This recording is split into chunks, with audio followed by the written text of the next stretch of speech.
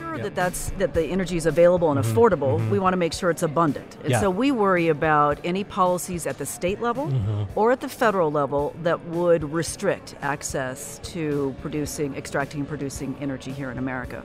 And that could take the form in Colorado of a ban. Right. It could take effect at the federal level of restricting production on federal lands. And we just took a look at that because we are hearing people on the campaign trail. It sounds very exciting. Let's ban all the production on federal lands. And you hear people go, yay. Well, what that would mean here in Colorado, you get 42% of your energy production from federal lands. That would have a devastating effect. In Colorado, it would affect your ability to spend on education, water conservation. All of the royalties that you get here, would be impacted. So we're trying to hold politicians of all stripes, all colors, accountable for what they're saying. That was Karen Harbert, President and CEO of the U.S. Chamber of Commerce's Institute for 21st Century Energy. Welcome to What Turns You On, the Colorado Oil and Gas Association podcast, presented by CH2M. I'm Steve Ludwig, your host. We sat down with Karen at KOGA's 2016 annual Rocky Mountain Energy Summit, so you will hear some background noise during the interview. During our chat, I say she's president of the Chamber, but I left off the rest, so just to be clear, she is the president of the Chamber's Institute. Karen is a major player in Washington when it comes to energy policy debates and has some amazing insight. We cover a lot of ground in the interview, including how dramatically shale development has changed the global energy picture, how natural gas and liquefied natural gas is impacting not only the Rocky Mountain region, but the rest of the country, and how the U.S. export ban, the ban exporting U.S. oil that was lifted earlier, how that's having an impact on the industry as well. We'd like to thank CH2M for sponsoring this podcast, headquartered here in Colorado. CH2M helps the oil and gas industry with upstream, midstream, and downstream work across the project lifecycle. This includes engineering, project management, siting, licensing, permitting, and water and wastewater management. For more information, check out ch2m.com. Now, before we get into the podcast, we do have a favor to ask. If you like what you've been hearing, please hit the subscribe button on iTunes or wherever you listen to this podcast, because it will really help us continue to provide this great content to you for free, which we all kind of like a lot. So, with that, on with the podcast.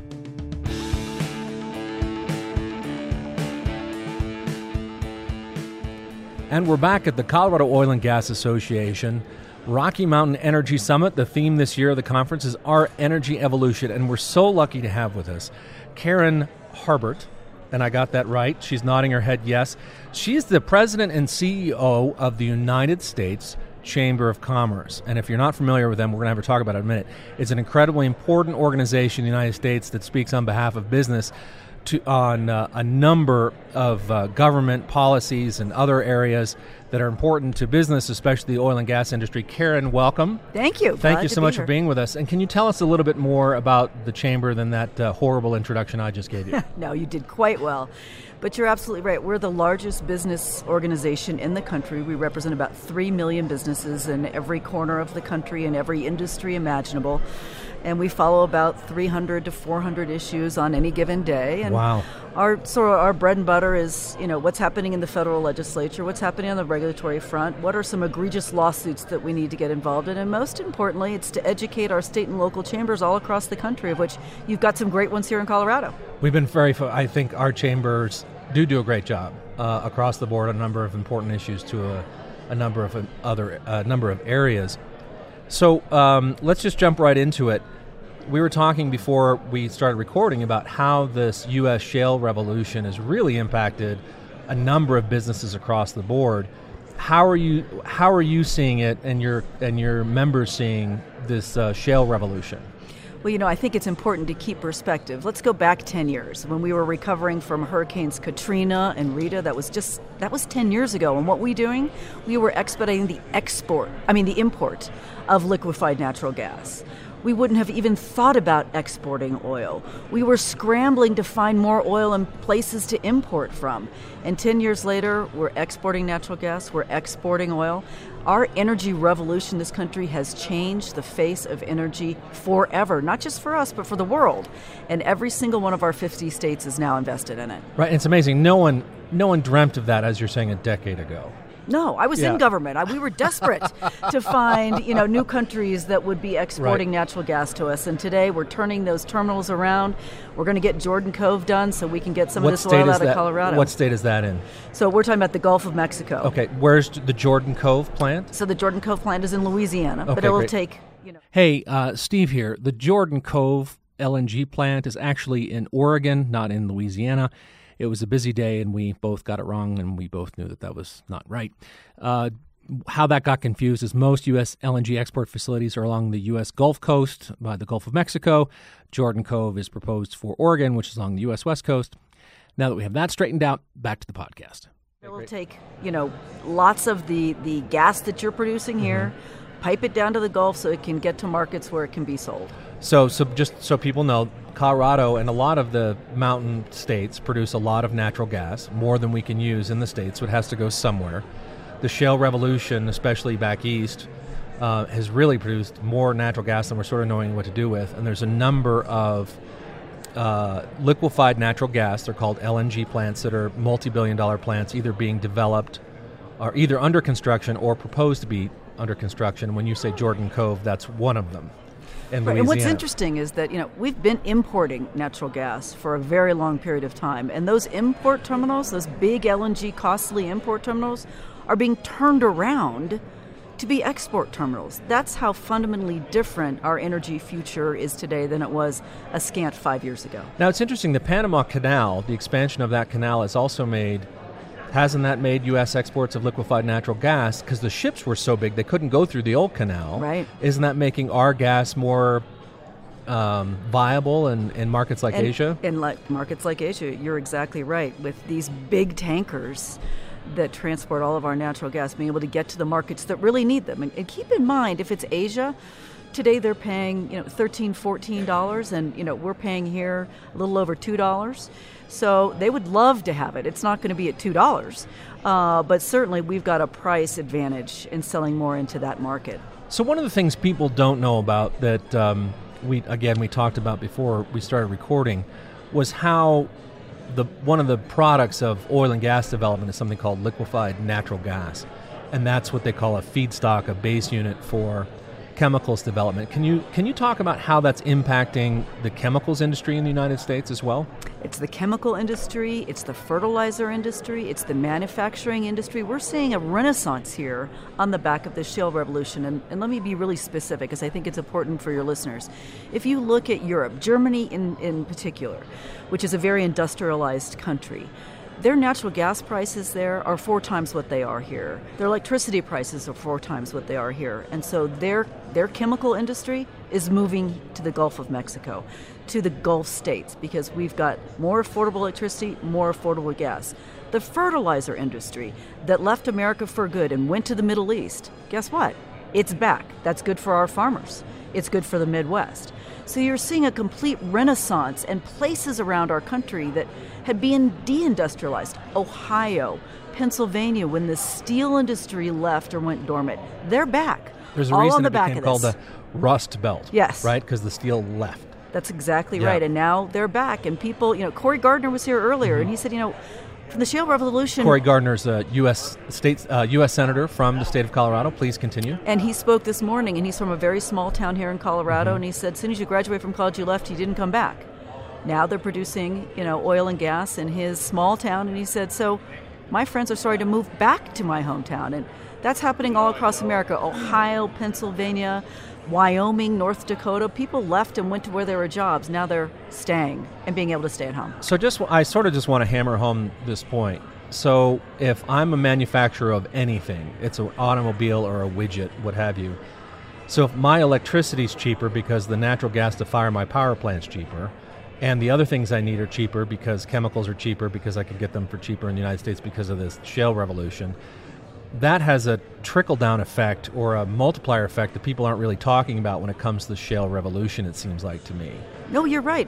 Not only is our complete economy more competitive, but let's not also forget that we're saving consumers money. Not only the product's more competitive, but they're spending less at the gas pump, they're spending less on their utility bill, so they can actually choose where to spend that money or to save it. More disposable income, that's a pretty good deal for, America. Now, something that happened earlier this year, no one, I think a year ago, actually would have expected to happen. And that's the lifting of the oil export ban from the lower 48 United States. For 40 years, it was against the law to export oil that was developed. Alaska was okay, but everyone else was a no-no. And I'm sure your organization had a lot to do with that amazing political compromise in an era we don't make amazing political compromises anymore. Can you tell us a little bit about that and how that came to be so quickly? Sure. It's almost one of those things where it just made too much sense not to do. But it was hard to get there, I'll be very honest, in an era of political stalemate. When is it easy? It's not easy. And for your listeners to know, I mean, it was put in place right after the era, in the 1970s when the countries in the Middle East put an embargo on selling us oil. And so we got to protect ourselves. So if you're not going to sell it to us, we're going to keep every molecule we have here in our country. And today, as we've been talking about, we have a lot of oil, and we have the opportunity to export it. But I'll tell you, what really resonated with the American people and with lawmakers, it wasn't that we're going to create jobs. It wasn't that the GDP of the country was going to go up. Those are sort of amorphous topics people don't really get. It was right then and there we were going to lift the sanctions on Iran. Iran was going to be able to sell oil into the market, and we were prohibited from doing so. And that innate, feeling of that's unfair. That's un-American. If they can do it and they're sort of the enemy and we can't, let's make this right. Interesting. I didn't know that had such a big pull in that whole debate. That's a great insider information that I hadn't heard before. It really resonated. Yeah. Whether people were educated on why we had it, did we have enough oil, but when they heard that, they're like, we should have the same opportunity as those guys. Right. How do you think that one, I mean, again, it's a a huge policy shift. Absolutely. I don't think anyone can overstate how big that is. How do you think that will help the industry when prices come back up some? Do you think that will really help create more jobs in the United States and help, basically the industry sort of get back on its feet from this downturn? Well, I think you're seeing already, we're exporting now about 600,000 barrels of oil a day. And that doesn't seem like a lot to some. It seems like a lot to some. It's 600,000 more than we did 9 months ago. Absolutely. And so countries that are interested, they're taking a little bit and seeing, can this work? Are they reliable? Is this the kind of oil that we can use in our country? And the answer is yes, all the way around the globe. So that means when we're able to produce more, when the market gets back in balance, we got a lot of people that want to buy our oil. That's great. Now, one of the things that you're working on, the Chamber's working on, are policies that impact the oil and gas industry. And I think we've seen it a lot here in Colorado, where there's a lot of activity around possible policy changes. Some in Washington. This will probably air. We're never sure when these airs, but this will air before the election. So there's a lot of conversation on the presidential trail, and it seems like both sides always get really excited that they're going to.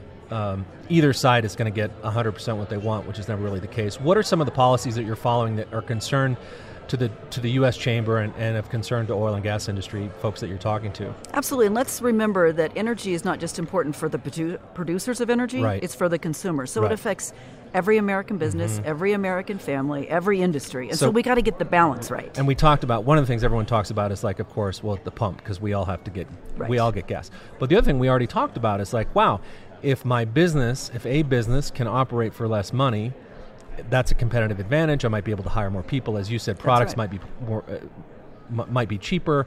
There's a whole host of things that people aren't aware of, and I think that so to ensure that the energy is available and affordable, we want to make sure it's abundant. And so we worry about any policies at the state level or at the federal level that would restrict access to extracting and producing energy here in America. And that could take the form in Colorado of a ban. Right.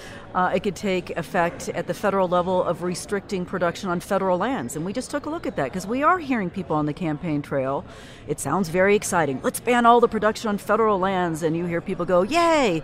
Well, what that would mean here in Colorado, you get 42% of your energy production from federal lands. That would have a devastating effect. In Colorado, it would affect your ability to spend on education, water conservation. All of the royalties that you get here, would be impacted. So we're trying to hold politicians of all stripes, all colors, accountable for what they're saying. Because if that's what they're going to do when they get into office, we got to walk into this wide-eyed of what this might mean for our economy. Right. And do you find, like, we've talked to a number of lawmakers in this podcast, and they've been you're very generous with their time and very open. And I think like a U.S. senator or a member of Congress or even a state lawmaker, they have so many issues that they have to deal with. I don't think people really appreciate. They have to understand the crazy complexity of our medical system and Obamacare and all that stuff, and then the energy side and the concerns about climate change and global warming, and transportation issues and banking education, and immigration. I mean, it's taxes. It's a lot. And how do you help lawmakers that are so fractured and their staff can't keep up with everything either? How do you help? Well, you've put the nail on the head. That's the importance of the U.S. Chamber and also the entire state and local chambers across the country to help educate locally elected officials, nationally elected officials to make better decisions. Because they can't be smart on everything. I mean, there are very few people that are elected to Congress because they were an energy wonk. So you've got wonks like us. Or a wonk on anything. Or a wonk on anything. You've got a good delegation here. They're pretty smart on energy issues because you're an energy state, but maybe less so on other issues. So our job is to try and give them balanced information, help them get smarter, advocate for things that we think are really important to grow this economy. And that's an important point. Mm-hmm. This economy is not growing to its full potential right now. Energy can play a bigger part, getting rid of excessive regulation so we can invest more. There's a lot of things we could do to unleash this economy and achieve our full potential. We're trying to help members of Congress, governors, which are very important in this debate, to be smarter and unleash the potential of the American economy. Where Colorado has been known for environmentalists in the oil and gas industry to sit down and hammer out some reasonable compromises. Are you seeing other pockets of hope, because we know how paralyzed Congress is, of areas where, the business community and the environmental community, not that they have to be at odds, but sometimes they are, can have sat down and said, okay, let's figure out what a good path forward that's sort of a win-win for everyone? Have you seen other places? Well, let me give credit to Colorado because you have proven what we firmly believe in at the Chamber is that we can do energy and the environment simultaneously. But unfortunately, I think the debate has devolved to energy or the environment. It sounds that way. And that is a stalemate that just will not work because that's not going to happen. We're not going to have one or the other. And it's not realistic. We have proven we can do both. I mean, look, the emissions in our country are coming down, and the emissions in Europe that has a big cap-and-trade system are going up.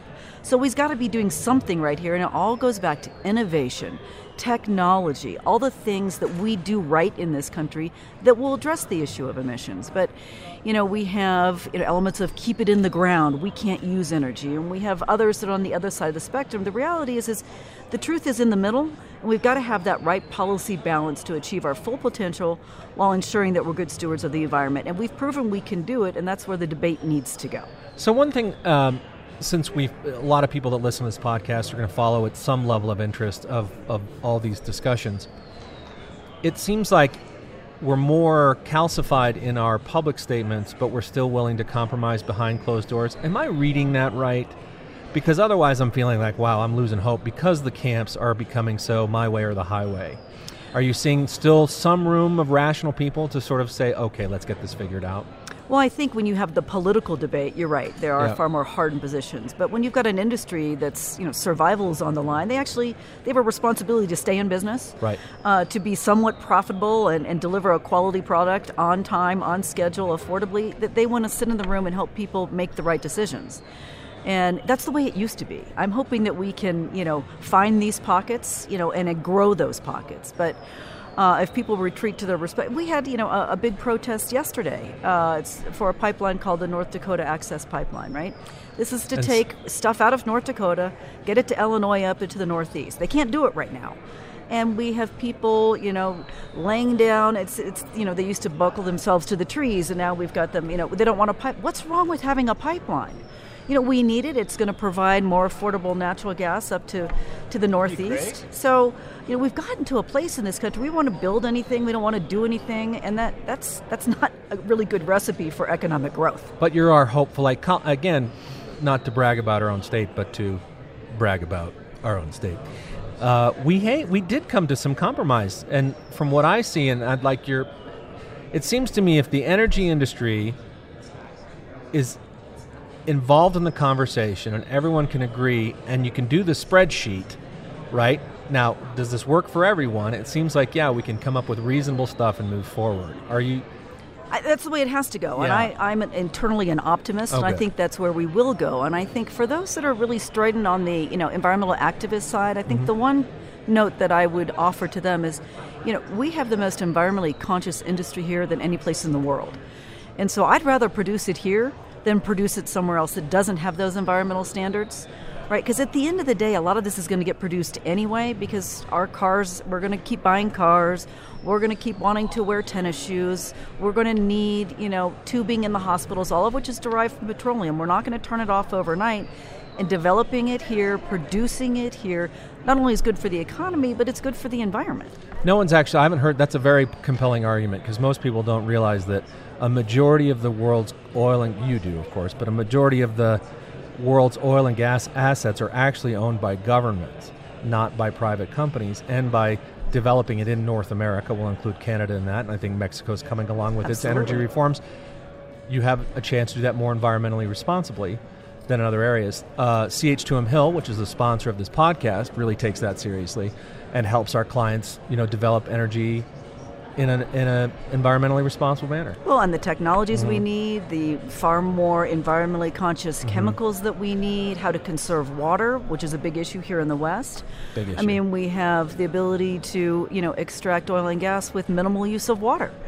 And that's a big issue for people here. So, CH2M Hill and the people in the industry that are helping our oil and gas industry across the country be more efficient, be more effective is tremendously important. And going back to the point, wouldn't we rather produce it in Colorado than and I hate to pick on a country, but I could pick on Venezuela or Nigeria, you bet. And where they don't have the same standards. And the government wants to produce it and sell it as cheaply as they possibly can, which doesn't necessarily mean adhering to the high standards that we have here. I have a feeling that we could talk for another 4 or 5 hours, but I think that's about our time. Is there anything you'd like to bring up that I haven't brought up? And then we're going to have you give us your website or how to get a hold of you or follow you on Twitter. So is there anything else you'd like to mention? I think, for your listeners is to listen hard to what people are saying on the election trail, because whoever's going to win the presidency, whoever's going to be in the Senate, whoever's going to be in your state Senate, they're around for a while. And help them be better, effective legislators. Tell them what's important to you. Listen to what they're saying, and most importantly, get out and be part of the process. Great. Now, how can people find out more about the U.S. Chamber? All right. Well, we've got 2 ways you can do this. All right. For all the issues that are not energy related, we have uschamber.com. We're very active on social media, et cetera. If you want to find out about energy issues in particular, and we have a treasure trove of information, it's Energy XXI, so it's Energy 21, energyxxi.org. That home Roman numeral thing. Well, we were too slow to get energy21.org, so energyxxi.org, because we are the Institute for 21st Century Energy. That's the century you live in. All right. Go there. You'll find a lot of information. Oh, that's great. If it's not there, send us an email. All of our contact info is on the web. Oh, great. Now, do you have a Twitter handle? Or I do. What is that? We've got @Energy21. Okay. And I've got me @Karen A. Harbert. So spell Harbert for people. HARB as in boy, ERT. Awesome. Karen, you've been a wonderful interview. Thank you so much for your time. We're honored that you were spent some time with us this morning. Great. Good to be with you.